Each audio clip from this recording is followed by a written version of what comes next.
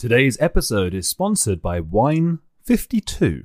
This experimental manipulation, no matter what you're studying, is so powerful that it almost washes out any other effect. Like, I would tell someone in a social psychologist, don't use this unless you want a very powerful effect.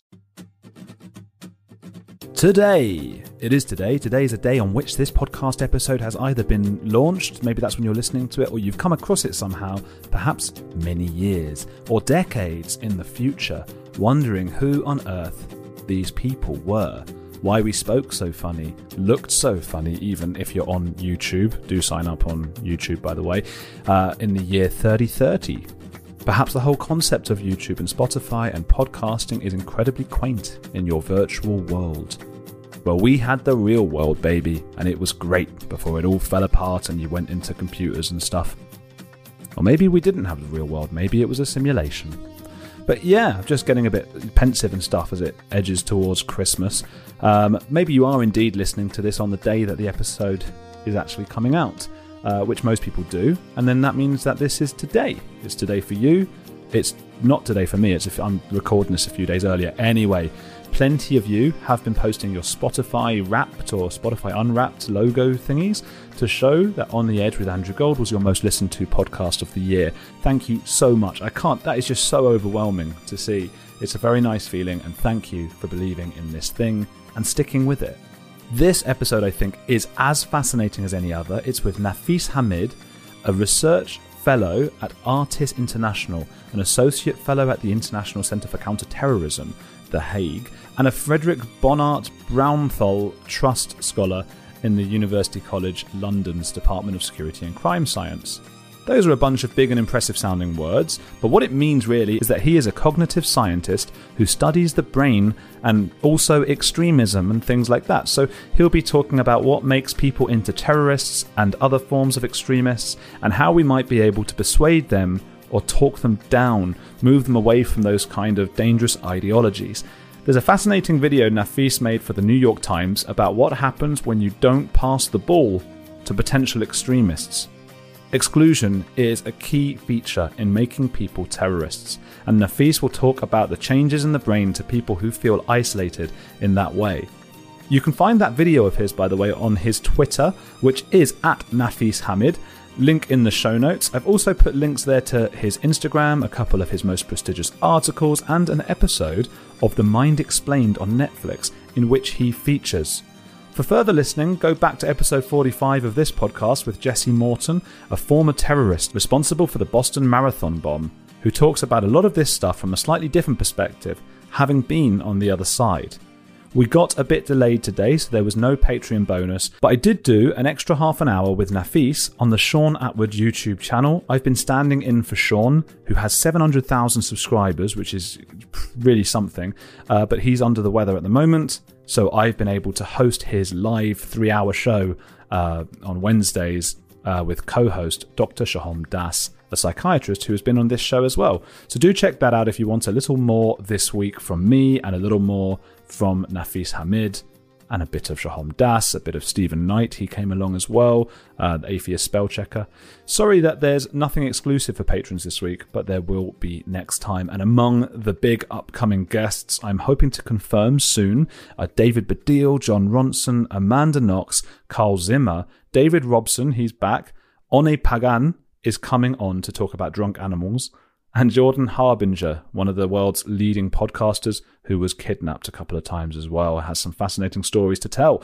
Next week is the wonderful William Costello to talk about incels and what makes people attractive and all those kinds of evolutionary sciencey beauty kind of things. Really, really fascinating. But for now, it's Nafees Hamid.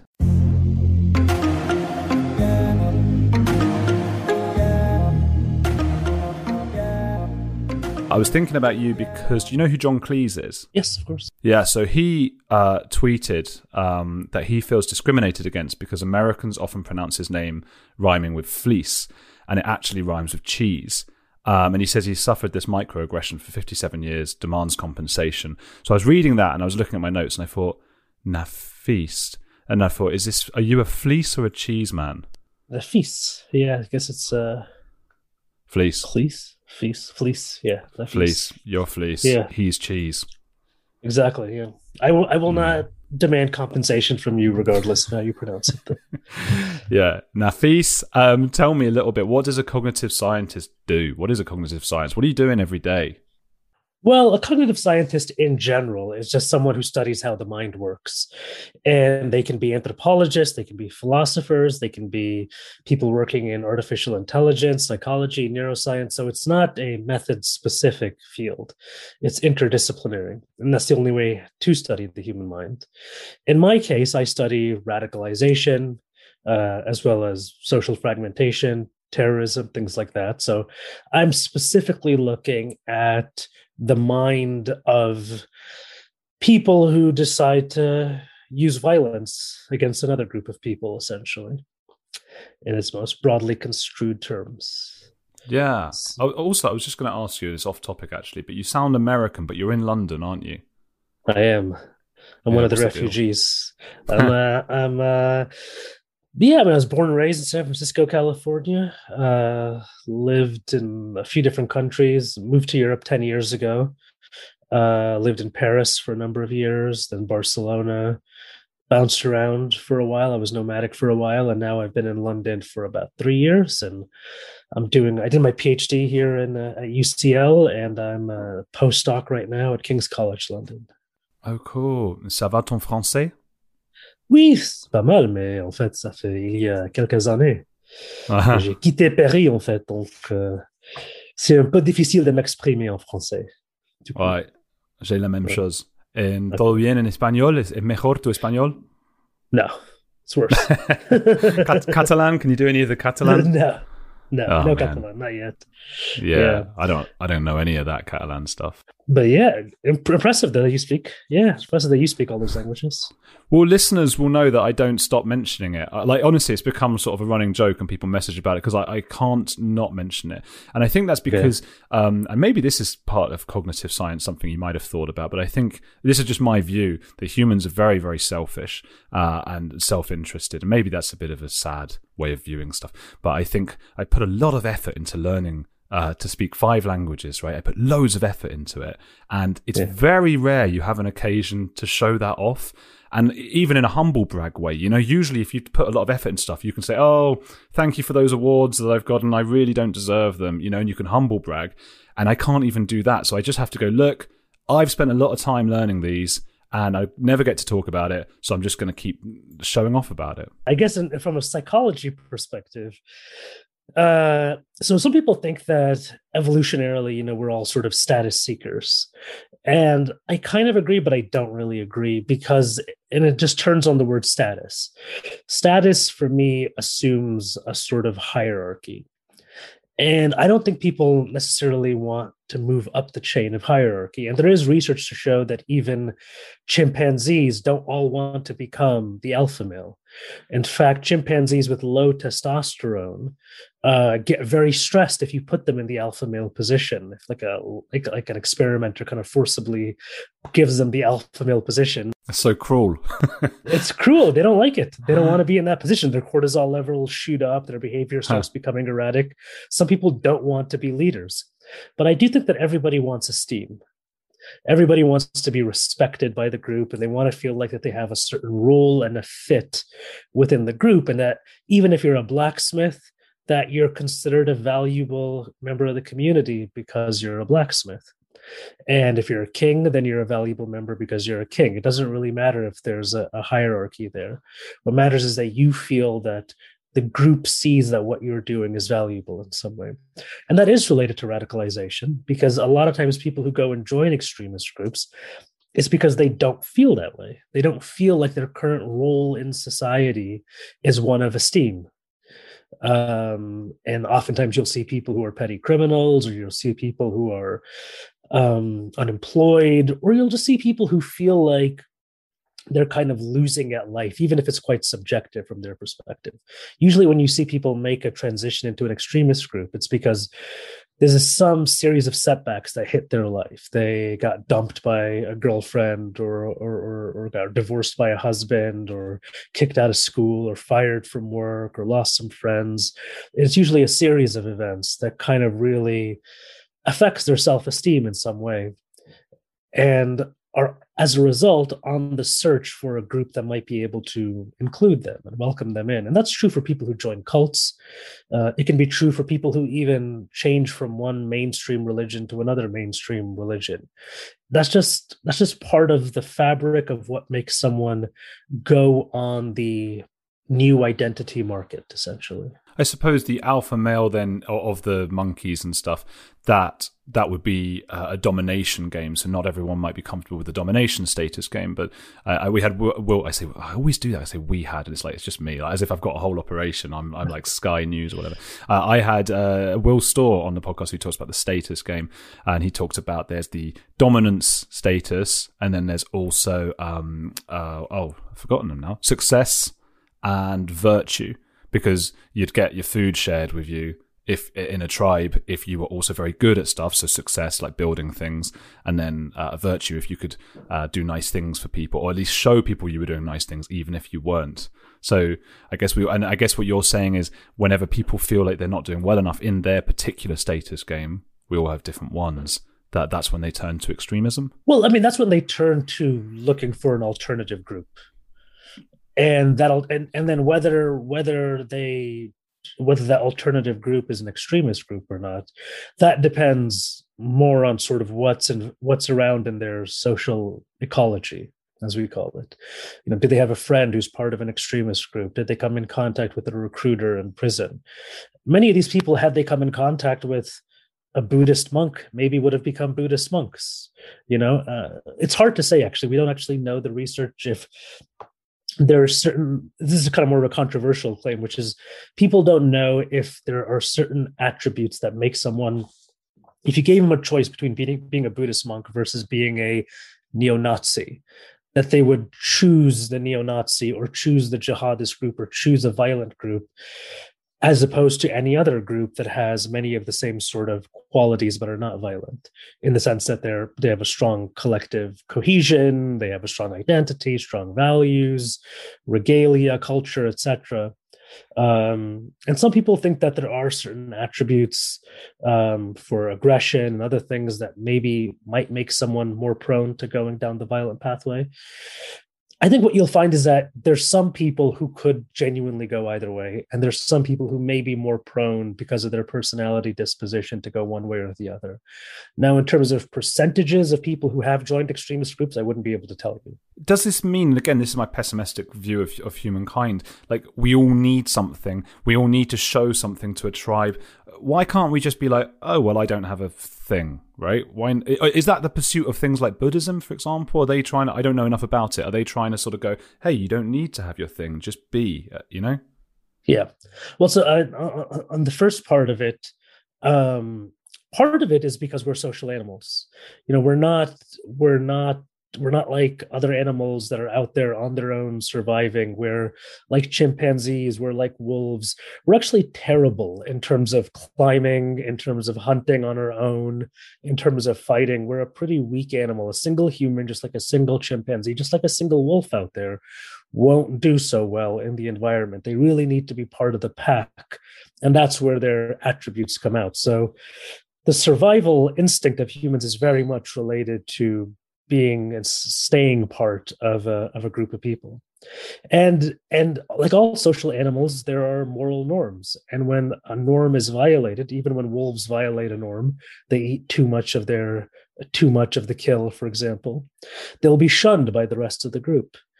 And in some cases, in the case of wolves, for example, they can kind of go into a purgatory type situation, kind of like a wolf prison where they kind of hang out on the outskirts of the wolf pack.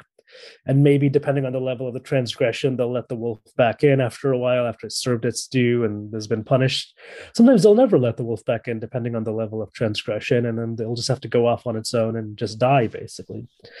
So humans are wired to really care about what other people think about us. That's what allows us to stay in the group. But the difference between us and other social animals is our groups are highly malleable.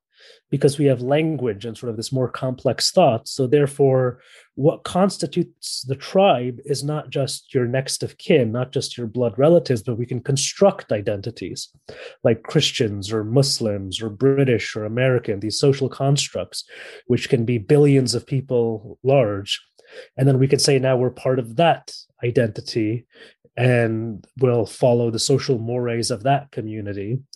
And we'll try to appeal to that community in order to stay in the good graces of that community in order to continue to survive. Oh man, that's fascinating. So I grew up in like a Jewish family, right? But not really practicing, but there was some sort of culture stuff going on. And I had like an aversion to being seen as that because I wanted to be, I'm my own thing. I'm not that thing. But then I was also, and this is going to sound a bit glib, but I was also a big football fan, right? And my team is Tottenham, and that's like that's my identity, so to speak, right? From a young age, my dad would have shown me Arsenal, their rivals t-shirt, and gone like, boo, bad, and here's a Tottenham one, good. And that sort of got in my head. It's almost brainwashed from a young age. And now I physically see like Tottenham players are somehow better than Arsenal players, even though that's obviously ridiculous. And I wonder if the reason I had some sort of, or less of a need to fit in with maybe the Jewish thing or any other sort of club was that I had that football one. Could having like a football tribe or something as ridiculous as that maybe make someone less in search or in pursuit of something that might be an extremist tribe? Yeah, so there are different hypotheses on that. So a lot of people would argue that having one strong identity is better than having multiple weak identities. And that kind of makes sense, again, psychologically, because if there's one strong identity, then to some degree you can count on that identity to protect you. Now, I don't know in the case of a football club, if you feel like when push comes to shove, they're going to be the ones when the apocalypse hits to, come bring you water and food and take care of you. I think maybe the Jewish community might actually be the better bet. So when it comes to that sort of in-group loyalty, But had I gone too far in that, as some people do, maybe I'd be like an Orthodox. I mean, it is a separate community, of course, the Orthodox Jewish community to know. But maybe I might have become something like that, and that can be very destructive, right? A lot of the Orthodox, and I don't want to go too much into that because they get very upset with me when I do have a go at that kind of thing, as I do any extremist group. But they're actually quite horrible. Some of the ultra Orthodox are quite horrible, and isn't the Tottenham one less less destructive? Well, yeah, I mean, so some groups tend to be more closed, and other groups tend to be a little bit more open. So there's work by a researcher named William Hogg, where he talks about groups that have high entitivity. Entitivity is just a fancy word for entity. Like, it's very clear that this group is a group, and it has clear in-group, out-group boundaries, very clear values, shared goals. It's not sort of a more amorphous, difficult to define group. Like Americans, for example, would be kind of a difficult to define group. I mean, there's the passport, but even within the United States, people talk about, oh, this is not real America. I'm not a real American. Or, I mean, when you meet American expats in Europe, like I have, this is their favorite thing to say. I'm not really American, but I'm like, yeah, but you are. You are American. Because it's not a group with a high entitivity. It's a very amorphous group that's constantly changing over generations. Now, there's other groups like neo-Nazis or jihadists, but even like conservative religious groups or even small tribes in different parts of the world, you could say have very clear entitivity. Now, some of those groups don't allow new members in at all. You have to kind of be essentially born into that tribe to be a member of that group. Other groups, and if it's going to be an extremist group, usually, or like a violent extremist group, they constantly need new recruits, so they will accept new members. But the question then becomes, what psychologically makes someone search? If they're going to search out for a new group to join, why would they pick a group with high entitivity as opposed to one with lower entitivity, or one that's a bit more amorphous and open? And the argument is that people who have a lower threshold for uncertainty will be the ones who go for the higher entitivity group. Meaning the complexity, the world is too complex as it is. It's too difficult. Their life is too difficult. They don't know who they are. Asking them to embrace the complexity and the uncertainty, both of themselves and the world, is just going to cause them to be anxious essentially. It's just going to make them probably even depressed.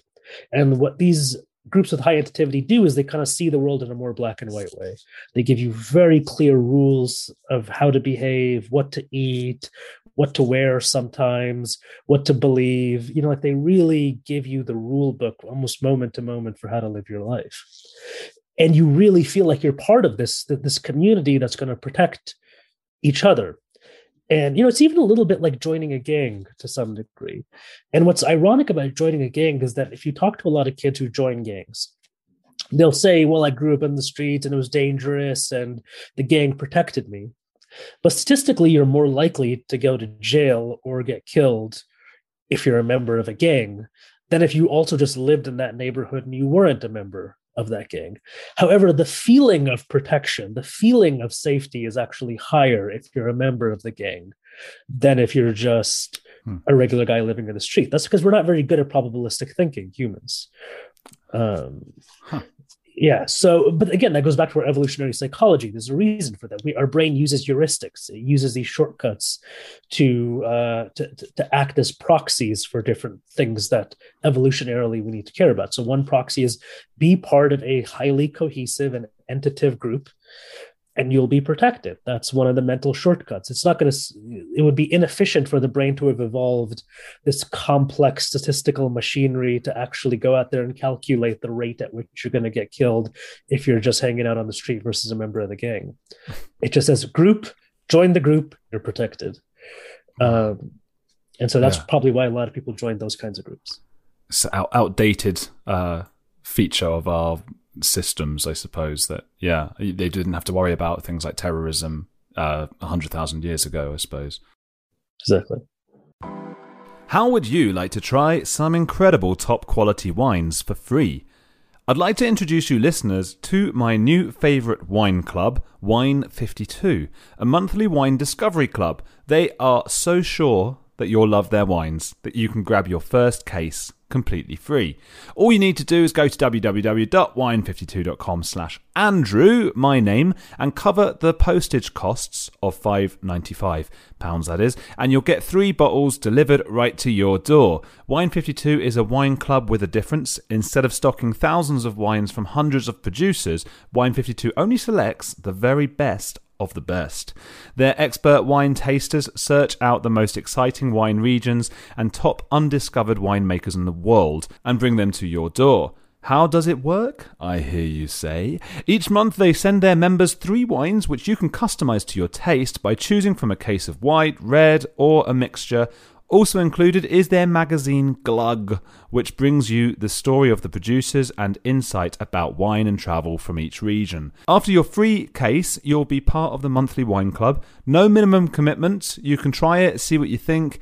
If it's not for you, pause or cancel at any time. But just remember, that's www.wine52.com/Andrew. That's WINE, obviously, 52.com/Andrew, my name, to claim your case today. That not real American thing, that why does that annoy me? I sort of feel a bit annoyed by that. Is it do I feel like that's cowardly? Like just going like, hey, that's not me, I'm better than that. Yeah, there's something very pretentious about it. I mean, I try not to say stuff like that. Yeah. Even though maybe I feel it sometimes, I don't know. I mean, I kind of get it because look, I mean, if you're someone who left the country and hardly ever goes back, I kind of get that you can, claim some sort of detachment from that identity if you want to.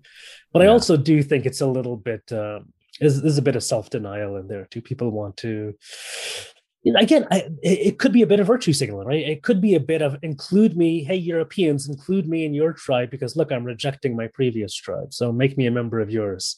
It could be something like that too. It's hard though, isn't it? Because as soon as you speak, I can hear it in your or any other American's voice. And maybe that's just a superficial thing. So it's not, maybe there's nothing else that is American about somebody. Not that that's a good or bad thing. Yeah. I mean, I don't deny the fact that I have a lot of American qualities in me. And some of them I've come to appreciate actually over the years, funny enough. It happens, right?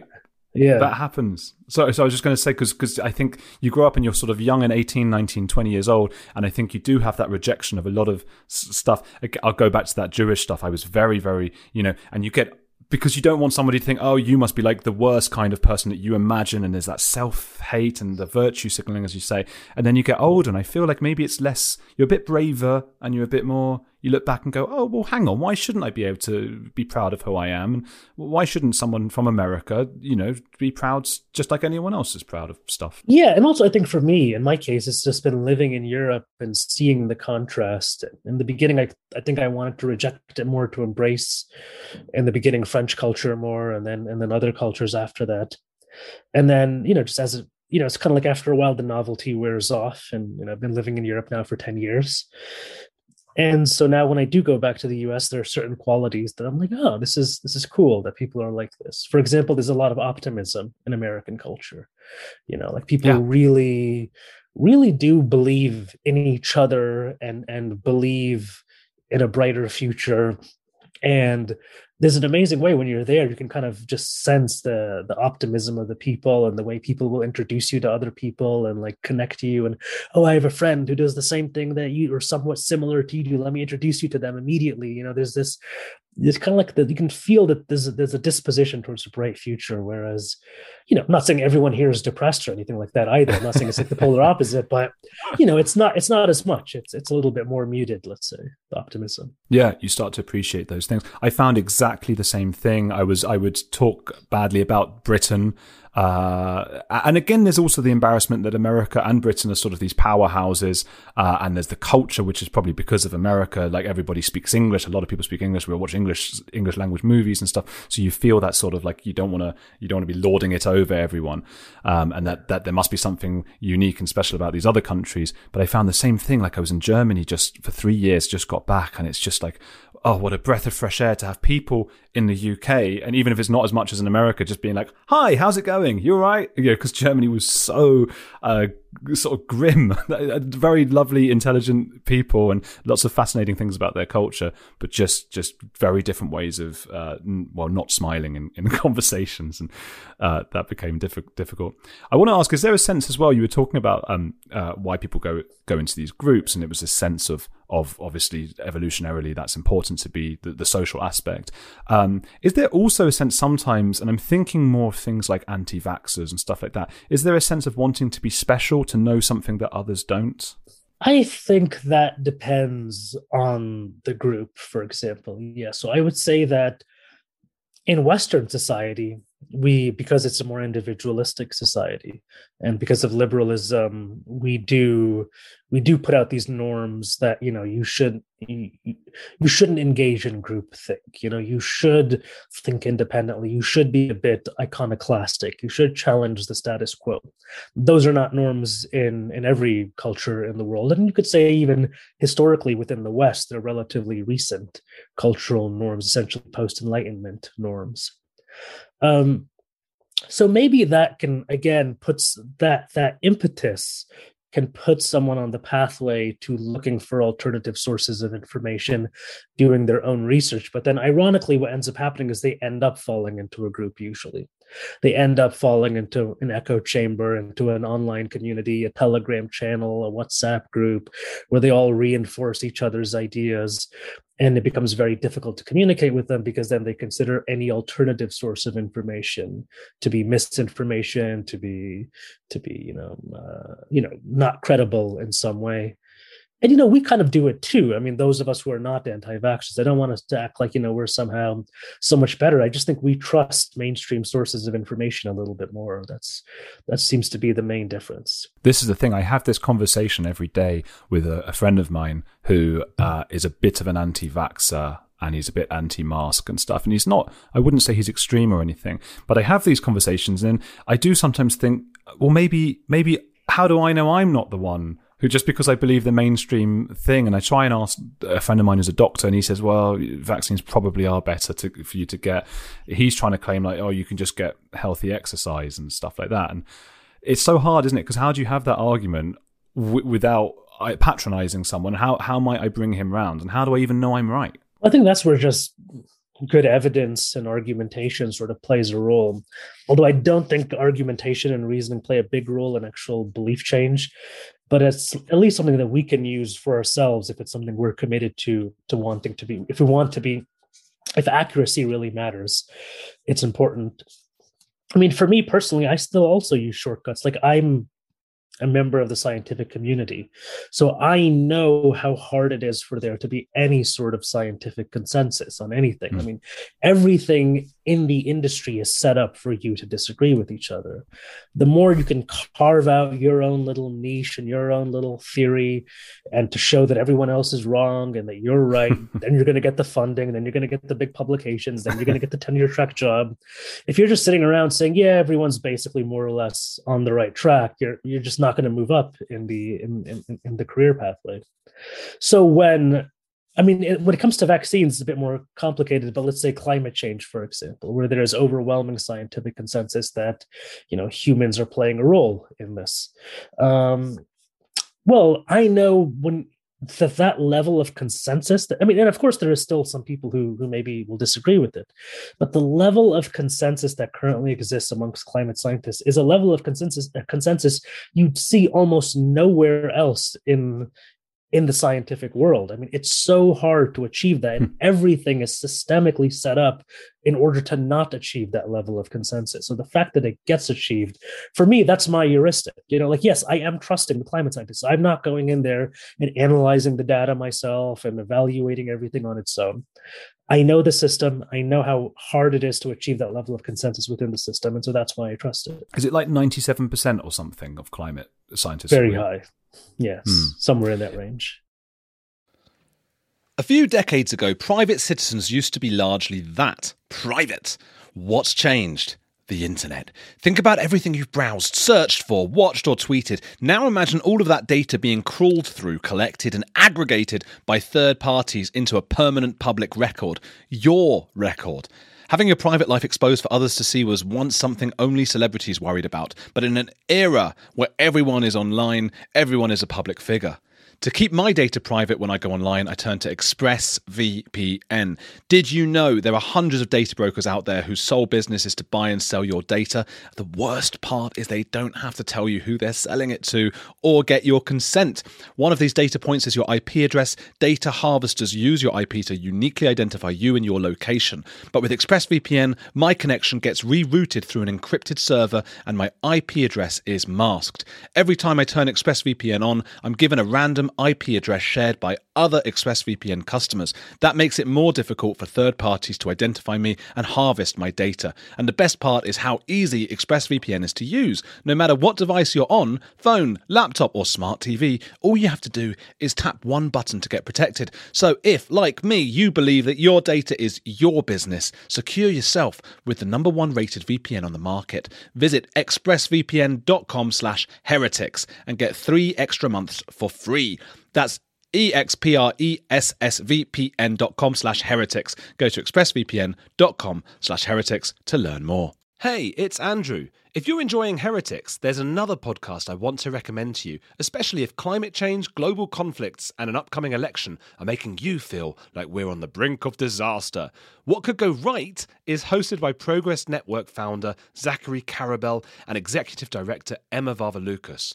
On What Could Go Right, the hosts sit down with expert guests to discuss the world's most pressing issues without resorting to pessimism or despair that we hear so often. Instead, they look back at how far society has come and look forward at what it will take to achieve an even brighter future. Is progress on the way? They may not have all the answers, but on What Could Go Right, they're asking the key questions. Tune in to hear interviews with upcoming guests like writer Coleman Hughes, CNN host Fareed Zakaria, and economist Alison Schrager. If you're looking for a weekly dose of optimistic ideas from smart people, join them every Wednesday on What Could Go Right, available wherever you get your podcasts. It's funny what you're saying about sciences and stuff. I could relate. I studied English literature, and again, everything is set up. You're being rewarded for disagreeing with the author, with your other, if you can come in with the most out there theory possible about what the author was trying to say. I think it might even be worse in that respect, because you're even rewarded basically for things that aren't there, as opposed to science. At least you have to show things that are there. I think the humanities, it can be quite dangerous, because you're being trained for years and I was loving it. I used to love coming in with like, oh, Shakespeare was gay and here's why. And, like the most outrageous, although that might be true actually, outrageous theories. I don't know. Is that a worry in universities and stuff? Are you concerned about that sort of thinking? I'm worried about it in terms of the ability to have policy implications. I've worked with different governments on counter-extremism, counterterrorism policy. And one thing that keeps coming up from government officials is, like, for example, in France, one of the heads of the counterterrorism, the equivalent of their counterterrorism commission, said to me, she said, I don't want to talk to researchers anymore. You guys all have your own little pet theories and your own individual ideas, and you all disagree with each other so much that, come to me once you have some consensus, and then we can start having some evidence-based policies on that. But if you don't have consensus, I'm going to trust my intuitions over it, essentially.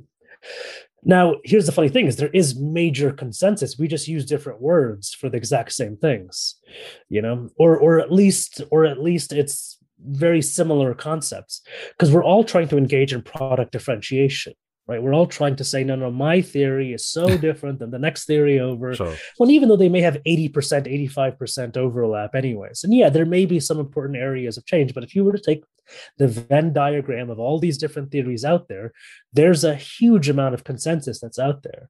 And I think we're shooting ourselves in the foot a little bit, because we're limiting ourselves to have an impact because we don't have as collective of a voice often. Because we constantly are trying to challenge the other person's authority or come up with new labels to make ourselves sound special and unique. That's so interesting. I love that, because I'm just thinking of like the trans issues as one of the hottest topics at the moment, and like I think you're right. Like it must be 85%, 90%. I don't know. At least among people I know who disagree vehemently on Twitter, all seem to think it's okay. We want trans people to have rights and to be happy and this and that, and there's a disagreement about who should be forced to use pronouns or not, and it's just like this small thing. Or BLM I'm thinking of as well. A lot of people, like most people I know anyway, would all agree, of course there's been inequalities and this and that, but maybe disagree to what extent, or disagree about the specific BLM because it has associations with some other things, and we're squabbling over like the small bits that we don't agree on, right? Yeah, and I would say, like with BLM, for example, there's also an active attempt by certain people in other groups to malign them, right? For example, there's BLM, I think it's a corporation, I think it's like an actual incorporated organization. It's more of a private business, which is different than BLM, the kind of broader movement. There's also the initial sort of BLM ideas or statistics that the movement was based on, which was about, cops disproportionately killing African Americans, which has become a bit controversial. And so now it's because the statistics don't seem to be bearing out exactly as one would predict. However, the overall argument that the criminal justice system clearly shows a bias towards arresting and incarcerating and severely punishing Black people is that research is pretty clear that there's a lot of systemic, I guess you could, discrimination. However, when I talk to my friends, so I have some friends who have, gotten sucked into QAnon and other groups like that. And the information that they're being exposed to is not that same information. They're not actually going to the source and reading what BLM is actually saying or what the activists are saying, right? They're looking at memes. They're looking at edited videos of rioting and things like that. They're looking at selective quotes from leaders of the BLM corporation, not the actual movement. And even when I try to correct the narrative, I can tell that they're not going to fully accept it because it's not. The belief in these ideas is part of the group membership again, right? Like the fact that they want to be a part of this underground, subversive, online movement means they have to believe in these things. And the more I chip away at their beliefs, at these ideas, the more they feel like they're less central members of this group, which again goes at an evolutionary level, makes them feel less safe. It gives them less psychological safety because I'm pulling them out of their movement. It's the same thing as like when you try to argue with a friend of yours who's religious or something. Mainstream, I'm not even talking about like any sort of orthodoxy. You're not going to really change their belief because ultimately those beliefs are linked to their in-group membership. It's linked to their identity. And so they have to believe these things to stay a member of the group. It's interesting, isn't it? Because I mean, even I find myself, and I try not to have any commitments to one way or another as much as possible, because I think that's a journalistic goal we have to have. But I'm a little bit cynical of some of the BLM stuff, just for exactly the reasons you pointed out. And I have to accept that I might be being sucked in certain ways or not. And to hear you say things very rationally that maybe don't correspond 100%, although they correspond 99.9% with my beliefs, it's almost slightly painful. It almost hurts to have a belief of mine challenged. It's like it hurts in my head, and I suppose that's what you're saying, isn't it? About it becomes part of your identity, your belief, and to have that pulled out from under you, you don't want that, do you? Yeah, it also depends on how the person is doing it too. Like if you feel the person is engaging with you in clear attempts to try to pull you out of your group and into their group, the bias is very clear. And so there's some great evolutionary psychology theories on this, specifically by Hugo Mercier and Dan Sperber on the argumentative theory of reasoning. And so reasoning was originally thought to have evolved for problem solving, right? It's to build new tools, to do scientific discoveries, to solve whatever physical material problem we as humans may have out there. And that's how we've built up cities and civilizations and everything that we've built up coming from the jungle, essentially. But if that was the case, why would we be so bad at reasoning? Right? I mean, even science is not really very natural to humans. It took a long time to evolve, and you kind of have to teach it to kids at a young age. And if you don't teach it at a certain age, it doesn't always that doesn't always translate into adulthood. So it seems clearly much more like the problem-solving aspect of reasoning is a much more social evolution than something that was, biologically endowed within us. And we have all sorts of cognitive biases, from confirmation biases to availability heuristics to my-side biases to whatever. And so the evolutionary theory of the argumentative theory of reasoning kind of said the opposite. They said the point of reasoning is persuasion. That's why you reason. You reason to persuade. You reason to argue with people and to win in the arguments with people. And the reason why you're trying to win in those arguments is it's a non-kinetic form of warfare between one group and another group. Essentially, you're trying to create an alliance with another group by reasoning and talking with them and saying, let's join together and do something together so that way we can force multiply our resources. Or you're trying to maybe convince a group to do something that's very bad for them, but very good for your group. You're trying to deceive them in some way. We're so selfish. People are selfish. Well, we're kind of like I wouldn't say selfish. We're like groupish. Let's put it that way, right? Group More selfish. So than selfish. Yeah. And or you're trying to pluck people out of another group and bring them into your group, right? So you've developed all of these techniques for being able to persuade people, and that's evolutionarily endowed. And at the same time, we have what's called epistemic vigilance, which is the ability to resist those attempts at persuasion, which is the reason why we have all these biases. These biases are not bugs of the system, they're features of the system. The whole point of all these biases is to make you very good at trying to persuade someone else while also being very good at not being persuaded by someone else. So that way, ultimately, your tribe wins in the non-kinetic warfare that is argumentation. So if you can I guess that's what I'm trying to do. I'm trying as much as possible, and obviously I'm not alone in this. A lot of us try and do this, to ignore that painful sense of saying, don't be persuaded. I'm trying to say, listen to that, because even if you don't fully go over to that side, you'll be smarter and maybe happier for understanding the other side. Is that the way through? Well, I mean, that's a value system that you adopt. It's a value system that I also adopt. And I think for a global society like the one we're living in now that's so interconnected, I think it's really important for us to have those values. They still need to be embedded in a social network, though. We still need to feel socially rewarded for engaging in that kind of behavior. Look, I'm an academic. I'm surrounded by a lot of academic friends, and within that community, showing resistance to in-group biases oftentimes is socially rewarded. People will be impressed and be like, oh, that's cool. Yeah, he's kind of entertaining thoughts that are not, tribal thoughts within our little community. So I'm still getting the social reward from my community because the community all adopts those values together, and we reward and punish each other in some way for adhering to those values. But a lot of people don't belong in those kinds of communities. So to ask them to do that is to either say, just be a total loner and just try to reward yourself for doing these things. And again, there are certain people that can do that, and there's certain people who are kind of built that way to be loners, but that's not the human condition. That's not an expectation we can expect to have at a large scale for most of society. Man, I don't want to sound repetitive, but we're so selfish, and I know you're trying to resist that a bit from optimism maybe, but even that, and you're right, because as you said it, I recognized it in myself. The reason I want to be that way, just like you, is because it's recognized and respected in journalism. If you're a journalist who can look at both sides and whatever.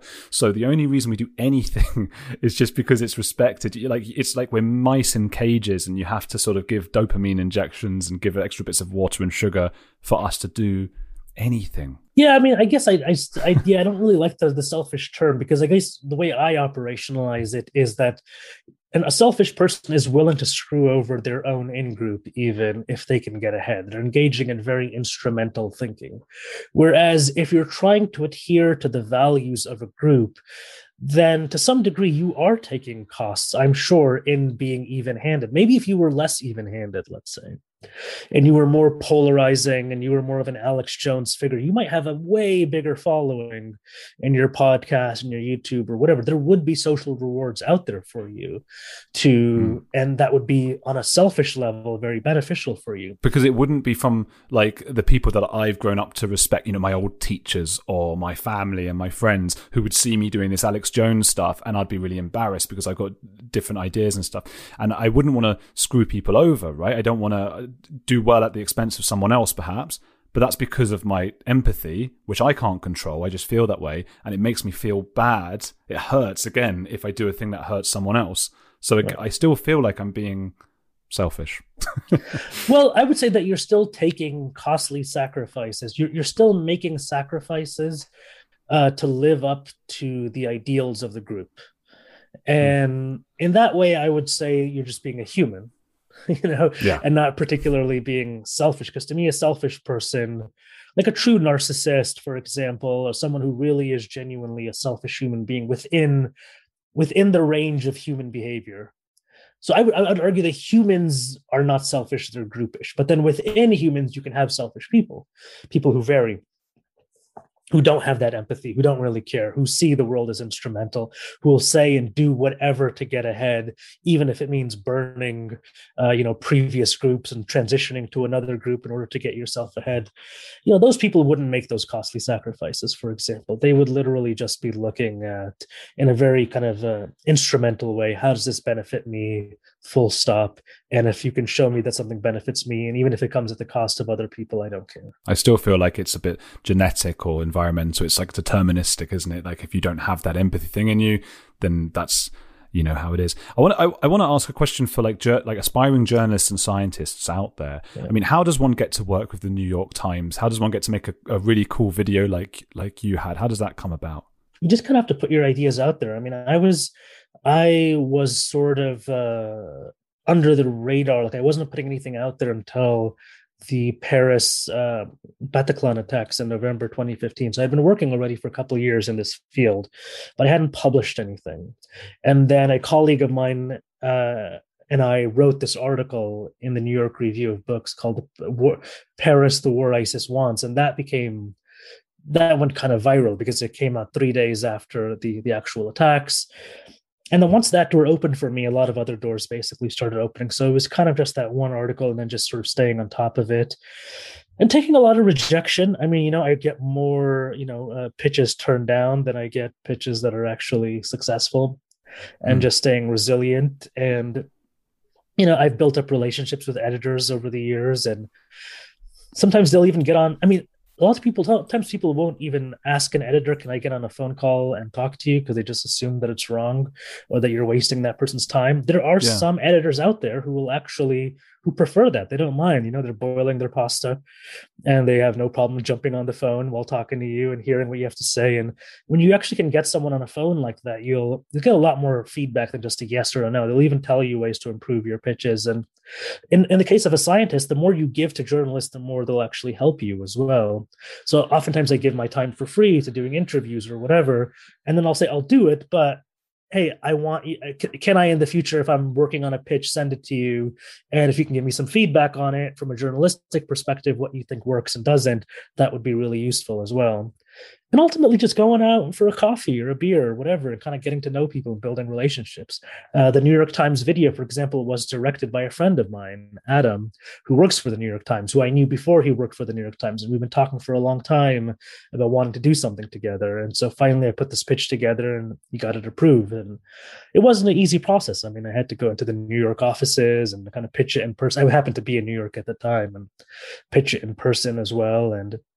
But then, as you kind of build up a profile, it's like success builds more success, essentially. And people start coming to you after a while. Oh, that's cool. That thing you said about rejection, I can relate to that. It's so funny. I always read these things online. You read like, J.K. Rowling was rejected 6 times before whatever. And it's like, I got rejected 6 times before breakfast today. Like that, that is nothing. Like I'm rejected about 100 times a day. If I'm not, it's almost insulting not to be rejected now. It's like a badge of honor. Like it's almost an addiction now. Where's my next rejection going to come from? So you just got to keep going, don't you? And I tell people like young students or whatever, I'm like, it's really about quantity over quality in the beginning, because quality comes with quantity. The more pitches you write, the more articles you write, you're just going to keep getting better and better at it because you're practicing the craft more and more. So if you become too precious and too perfectionist about the very first pitch that you put out, or even the second or third, you're just not going to be putting out the quantity that's necessary in order to see the quality improve. Yeah. What were you? I mean, I'm just double checking. It's Nafis Hamid. Is that your Twitter? Yeah, it is. Yeah.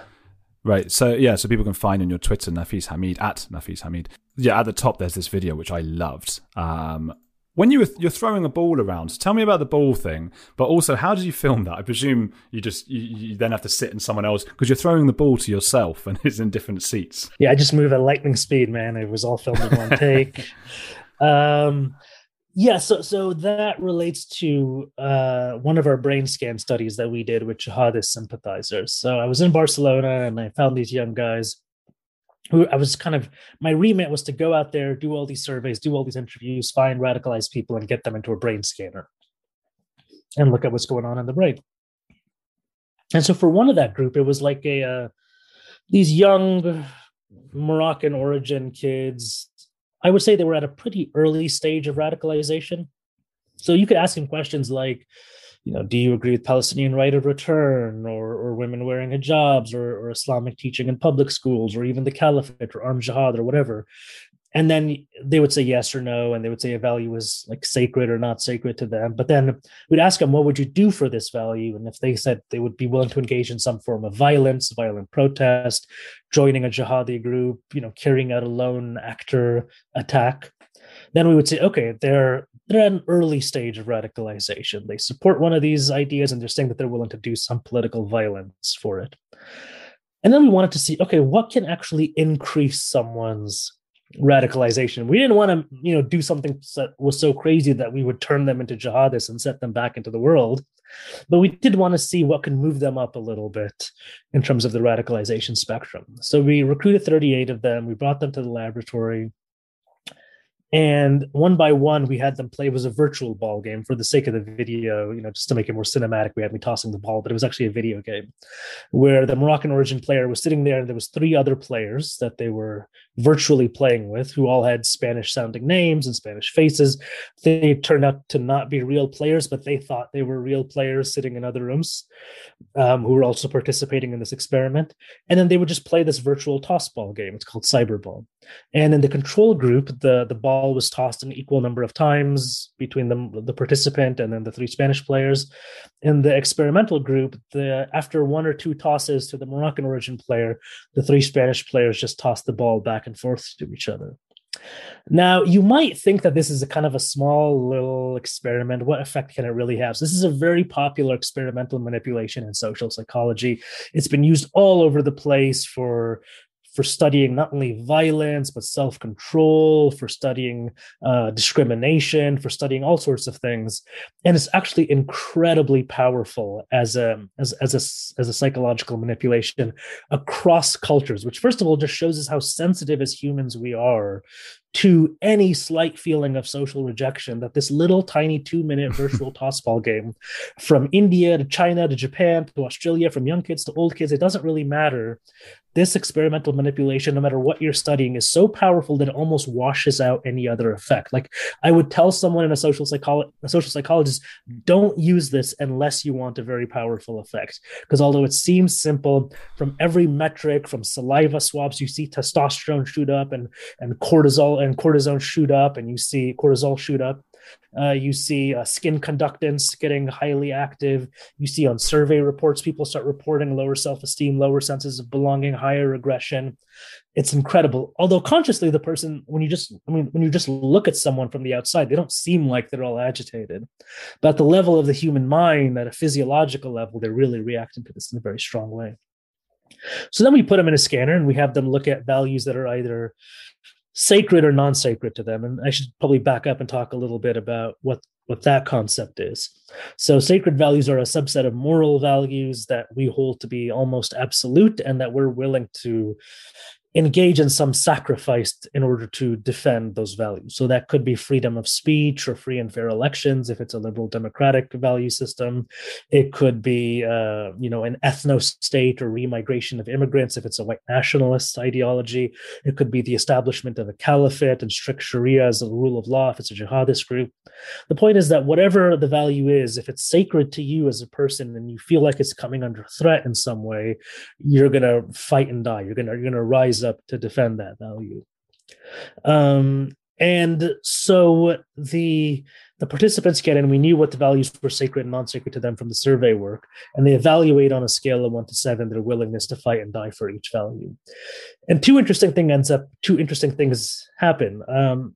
The group that was excluded started showing that their non-sacred values started to become more like sacred values. So essentially a part of the brain that was only associated with sacred values previously, which is a part that's associated with rule processing. You just apply a rule. This is the rule. I'm going to apply it. I'm not going to think contextually about it. I'm not going to look at all the nuances of it. This is just the moral rule, and that's it. That part of the brain was active only for sacred values previously. If they were socially excluded, it came online for non-sacred values as well. And they increased their explicit willingness to fight and die for those values if they were socially excluded, approaching sacred value levels. And some of the non-sacred values even were reported as now being sacred after the experiment.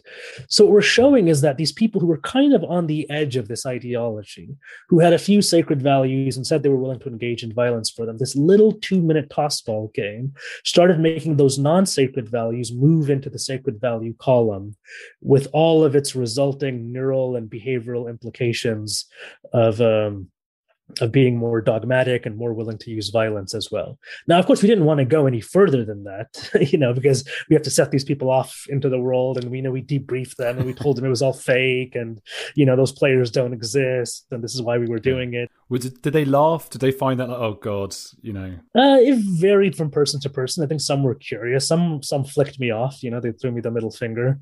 Did they? It would depend on the individual. So that's worrying because there's been no real research to show how to desacralize a value once the value becomes sacred. It stays there forever. It can become desacralized. It's just we just don't know how to make it less sacred. I had a moment a couple of weeks ago. I was out with some old friends of mine, and there was a situation where we were getting a taxi and there wasn't enough space for everyone, and the guys were all quite drunk and I wasn't, and so they all just got in and left me and another guy who I didn't really know, and we had to walk to this place. They just got a cab and it was like a 25-minute walk, and I had it's basically the ball game, isn't it? And I suddenly had all these thoughts and ideas. It actually ruined my night, whereas I think some people might have been capable of just being like, oh come on, whatever, and like we all have a laugh. I felt really low, and for quite a few days was being a bit off, and I was embarrassed to be off because it's like, I'm not a child, I know it was just joking around and they were drunk, and it changed my values a little bit. I started analysing my values. Are these the people I want to be hanging around? Is this the kind of place I'm not that kind of person? It changed like everything in my mind, and it's taken a good couple of weeks to sort of come back to, all right, move on, you know. And I don't know if there, as you say, if there was something that's like a bell someone could have chimed in that moment for me to snap back and to take some of those new values that became sacred to me out. And I think they've dropped out now. Yeah, but now imagine if that guy you were walking with was a recruiter who was trying to recruit you to be against your friends, basically, right? I'd have done it. You would have done it in that moment. You might have anything. Yeah, he might have persuaded you. Anything. Yeah. So that's what we call like a cognitive opening. It's a cognitive opening, essentially. It's like you have this moment and it can last for a short while or for a few weeks. Now, again, like we say that this feeling of social exclusion, you know, lasted for 2 minutes in the video game. Now, in real life, people who feel socially excluded are not experiencing it just for 2 minutes at a time.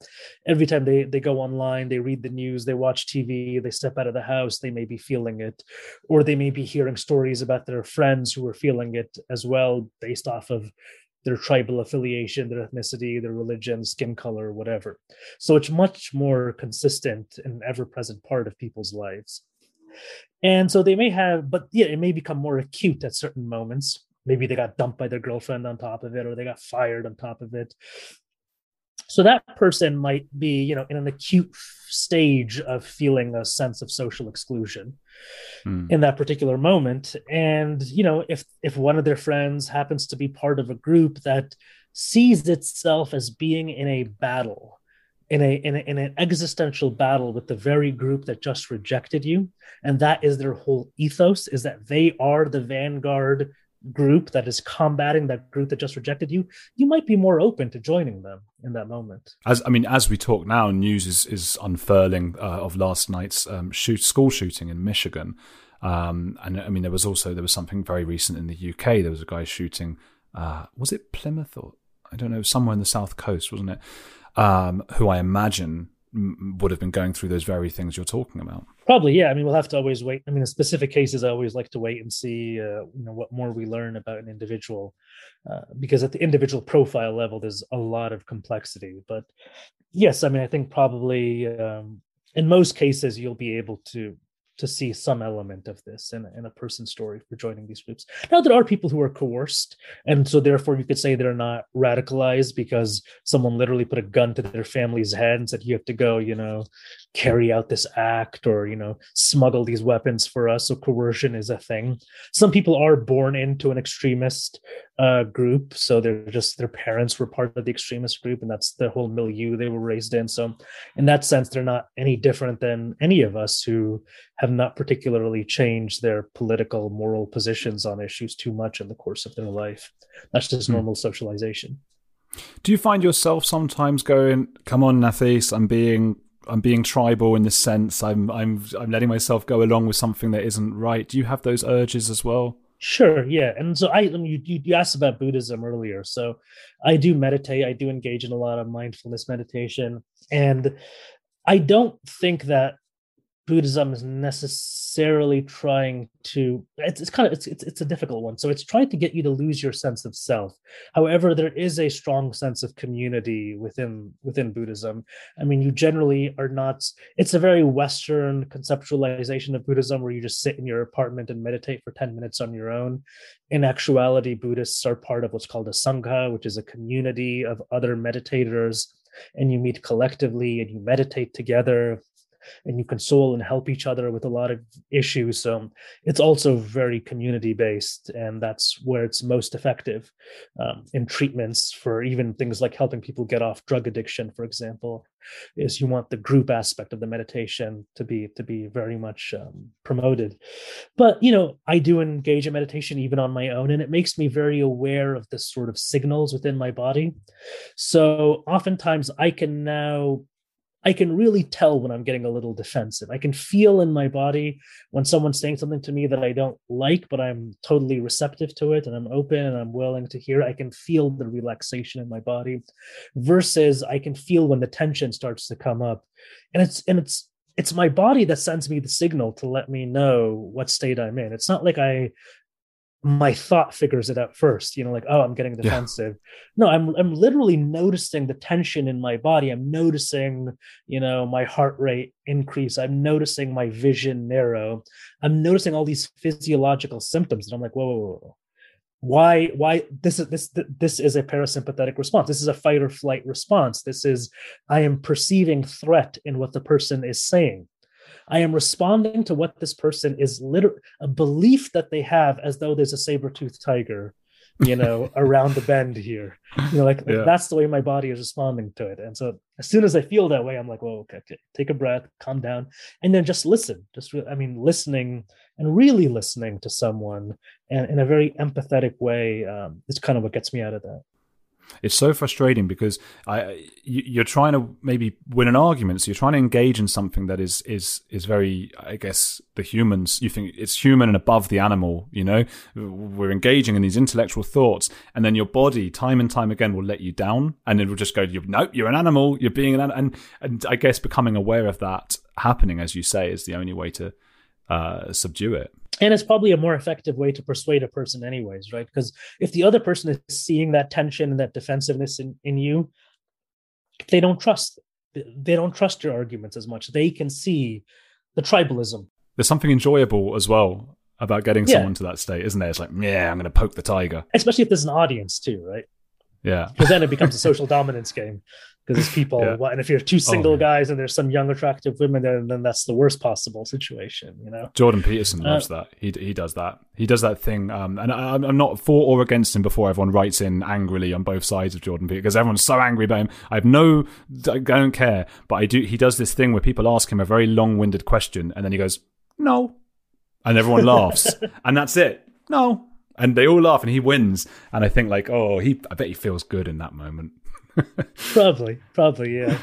But yeah, I would say if you do want to persuade someone, getting out of that stage and kind of, relaxing and listening to them and getting on the same wavelength as them is probably the level that is required to actually engage in belief change. If you want to have any impact. It's funny because I spend a lot of time talking to conspiracists and jihadists and white nationalists, and I have to get into that headspace with them. I have to be very empathetic in order to get them to really start opening up and talking.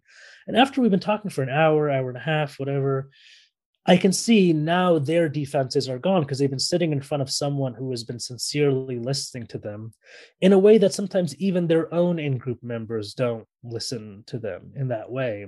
And I can see that if there was ever a time for me to try to change this person's mind, it would be right now, because I just earned so much goodwill with them and have put them in a more vulnerable and less defensive state that I can begin to change their mind. It's not my job as a researcher to do that. So it's not what I'm trying to do in those situations.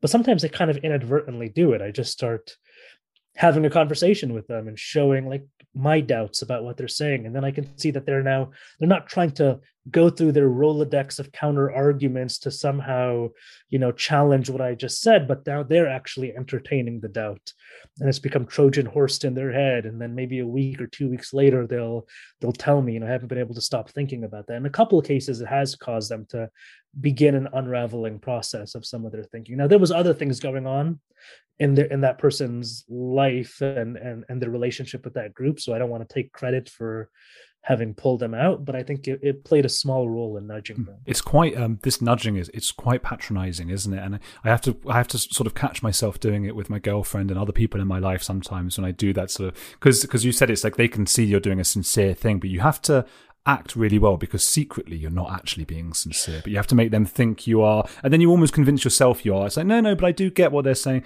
and then really, but you did this all ties in with what you've said in the video, I think, which was if to convince someone you want the voices from within that group. So, for example, the people who maybe disavowed some of the stuff Trump might have said among Trumpists is one of the best ways to get some of the more extreme Trumpists away from those ideas. Yeah, so that was the second brain scan study that we did. That was with a far more radicalized group of people. Those were avowed supporters of Lashkar-e-Taiba, which is a affiliate of Al-Qaeda based in Pakistan. We got about 30 of those guys into the brain scanner. And we looked at what was going on in their brain when they were judging their willingness to fight and die for their sacred values. And it was a different kind of pattern of neural activity. We saw that areas of the brain associated with self-control, which is also part of self-reflection and deliberation, those areas went offline when they were thinking about their sacred values and their willingness to fight and die. However, another part of the brain called the ventromedial prefrontal cortex, which is associated with integration of emotions into decision-making, that part of the brain stayed online. Now, what was interesting is that when they had lower willingness to fight and die for their values, which were mostly non-sacred values, you saw these two areas of the brain active, and you saw them kind of communicating with each other. And that's the normal way that the human brain works. So the example that I oftentimes give is, imagine you're out in an Italian restaurant and the waiter brings over a dessert menu and you see a nice tiramisu on there and you think, I want that tiramisu. But then you think, it's a lot of calories. I worked out today. I'm working out tomorrow. I'm trying to lose weight. I shouldn't do it. That is what you're having in that moment, are those two parts of the brain activating, the emotional integration part of the brain. Ooh, I want that. I want that tiramisu. And then the self-control part of the brain activating, saying, no, come on now. And then they communicate and one wins out or the other, depending on whether you want it more, whether you have more self-control in that moment. So that's the normal way the human brain makes most decisions. These two parts of the brain kind of compete with each other and communicate. Like I said, when they had high willingness to fight and die, that one part of the brain related with self-control wasn't even online, let alone communicating. So in the second half of the experiment, what we did is that we showed the participants their willingness to fight and die again, that they rated for each value. And they could click a button and they could see what their community's rating was for those values. So again, this is not other members or supporters of Lashkar-e-Taiba, the terrorist group. This is the broader Pakistani community. And what we found was that when the community had lower willingness to fight and die than they had, that the parts of the brain that were previously offline, the part related to self-control, came back online. It was like a surprise to the person. Wait, the community doesn't agree with me. So all of a sudden, self-reflection starts to come back online. And when they got out of the scanner, they lowered their actual willingness to fight and die to conform to the community's norms on that issue. And that decrease in willingness to fight and die predicted the actual level of activation in the brain in self-control regions, and we started seeing some communication happening again between these two regions of the brain. So essentially, we were able to get the person kind of more into a normal range of decision-making neurally and lower their actual willingness to fight and die just not by challenging their ideological system, not even by telling them that their community disagrees with their actual values, but just saying that the community disagrees with the willingness to fight and die for those values. So the commitment to violence. Because the community, if you tell them the community doesn't even agree with you on the values, then that means they're not really your community, because a lot of these communities are defined by values. So they do have to feel like that this person agrees with me on the fundamental values, that they're a Trump supporter or whatever. They challenge the kinds of actions that I can take in defense of those values, whether I can do violence, whether I should peacefully protest, whether I should carry out a car bombing or whatever.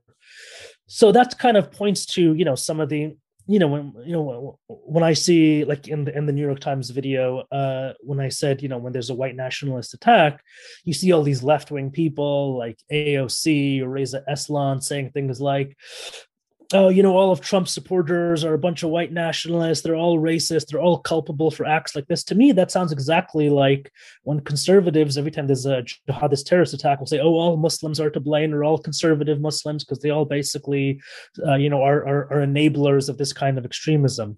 What's funny is that intuitively they know not to say it when it's a jihadist attack. They know that that's stigmatizing. They know that you're only playing into the hands of the terrorists by doing that.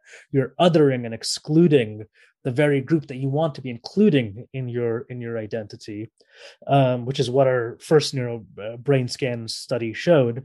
And then secondly, what you should be doing is amplifying the voices, conservative voices, even Salafi voices within Islam, or conservative voices, Trump supporters within a more far right-wing movement in the United States, for example, amplifying those voices that reject the violence that was carried out, because that will have far more impact on taking people off the edge of violence, whereas excluding them and talking down to them will only put more people onto that edge of violence. Yeah, but whether we're on the left or right, we're quite selfishly motivated, and as I said, and I guess emotional. I guess that's an example. Is it AOC? Are those the initials? I can't remember her name. Alexandria Ocasio-Cortez. Yeah, I guess that's an example of emotion overriding what would be better for everybody. Well, no. So I think it's better for the group. So if you want, so this is another big problem with humans, is that what leads to social cohesion with a group is to convince them that there's another group out there that's their enemy. So what AOC is doing in that situation, whether she's consciously doing it or not, is by making statements like that, she's galvanizing her own side. Now, it comes at the cost of polarization to society. So polarization is actually good for galvanization. So if you are a politician and you want to get elected and you want to create a strong voter base, well, polarizing rhetoric is actually good for you. It'll help you get to where you want to get to. Thank you, man. That was so good. Yeah. That was really good. Cool. You know your stuff. I enjoyed that. It reminded me. I could have spoken to you for another hour. I'd have brought up. I had more questions. Jesse Morton. I was going to talk about in prisons and all that, but it's just the time. But it's a good reason to get you back in a year or something if you want. Did you enjoy that? Sounds good, man. Yeah, it was good. It was fun. Yeah, I like podcasts the best out of all possible formats, because you can just talk and have a normal conversation. And there's something about the podcast format that allows you that you can increase your credibility by showing your own doubt. Yeah. Which is, as an expert in every other format, you're actually disincentivized. You got to have your little one-liners and, your little, your what do you call it? What's the expression? The sound bites. Yeah, the sound bites and everything like that. So you have to come off as a... Yeah. So a credibility in those contexts is associated with certainty. Whereas I think with podcasts and long form, credibility is associated with uncertainty, which is, I think, what we need more of in the world, is people embracing uncertainty, embracing doubt, and acknowledging the gray areas and complexity. Yeah, we think that's what's good, but we don't know, do we? But yeah, I agree with you. And I thought exactly the same. That's when I started doing the podcast, because I was making these documentaries, right? And obviously the documentary still feels like long form, but what's really happening is you're having lots of 2-minute interviews with sound bites in them. And then I had to do a voiceover, like, I believe that what he was saying was this. And it's like, and I was always thinking, like, but I don't know that. I need a longer thing to explain all of this. So I've really enjoyed doing this podcast, because you can sort of go back and forward. And as you say, people appreciate that, although, as you also said, they also like when it's like an Alex Jones figure who's just like, well, this is a thing that I think, and it depends on what kind of listener, I guess. Yeah, exactly. I mean, obviously from the content of the conversation we had, I could make certain assumptions about who your listeners are, and they probably bloody great people. Yeah, exactly. Right, I'm gonna. What's the listenership for this? 20,000 weekly people. Oh, nice. Right. Yeah, it's grown. I mean, on YouTube, it's like each video gets like 100 or so. It's nothing.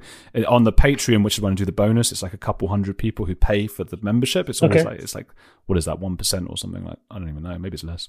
But yeah, it's built up.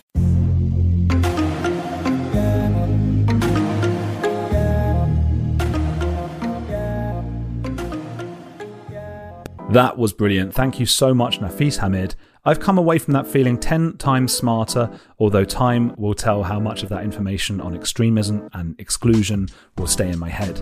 Hopefully not too much, so I can have someone like him back another time and feel like it's the first time I'm hearing it. Remember, there was no bonus this week. I'm sorry about that for those who've signed up, but Nafis had to go at that point, so we couldn't do that. But I did do a 30-minute live interview later that day with him on the Sean Atwood show. I was standing in for Sean on his live 3-hour Wednesday night show. 700 subscribers, pretty crazy. I was doing it alongside Dr. Shahom Das, the psychiatrist who's been on this podcast, and we also interviewed Stephen Knight, Eric Hunley, Charlie Robinson, and Phil Chalmers, who talks all about true crime, and he was really, really fascinating. He's interviewed 500 murderers or something like that. So go to Sean Atwood's channel for that on YouTube. And since you're on YouTube, subscribe to my channel. If you don't usually watch the videos, have a little look. I've got the nice lights in the background. I've made it look all pretty.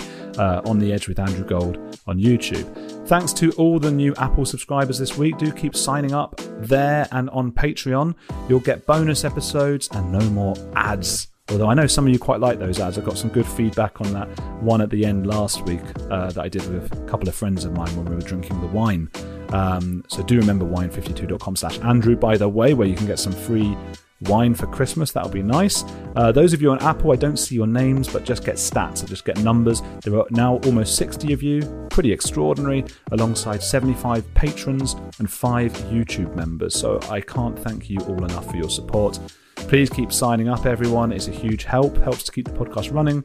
And do keep commenting on Apple and CastBox. I don't even know if it makes any difference, except to show people, because it's the only way they can see I probably have a big listenership if lots of people are reviewing, and then I can get the bigger guests on, so we all benefit. I've got to boost those review numbers. Thank you to Trisha in the UK for giving 5 stars and writing excellent.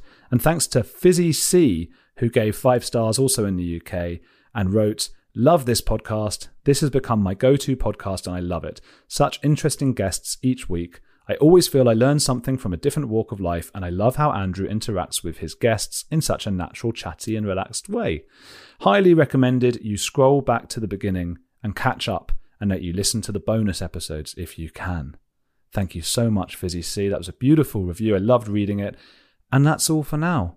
There'll be William Costello next week. Oné Pagan, who's talking about drunk animals. I'm reading his book about it. It's very interesting. David Robson and his new book, The Expectation Effect. Jordan Harbinger, one of the world's biggest podcasters who was kidnapped.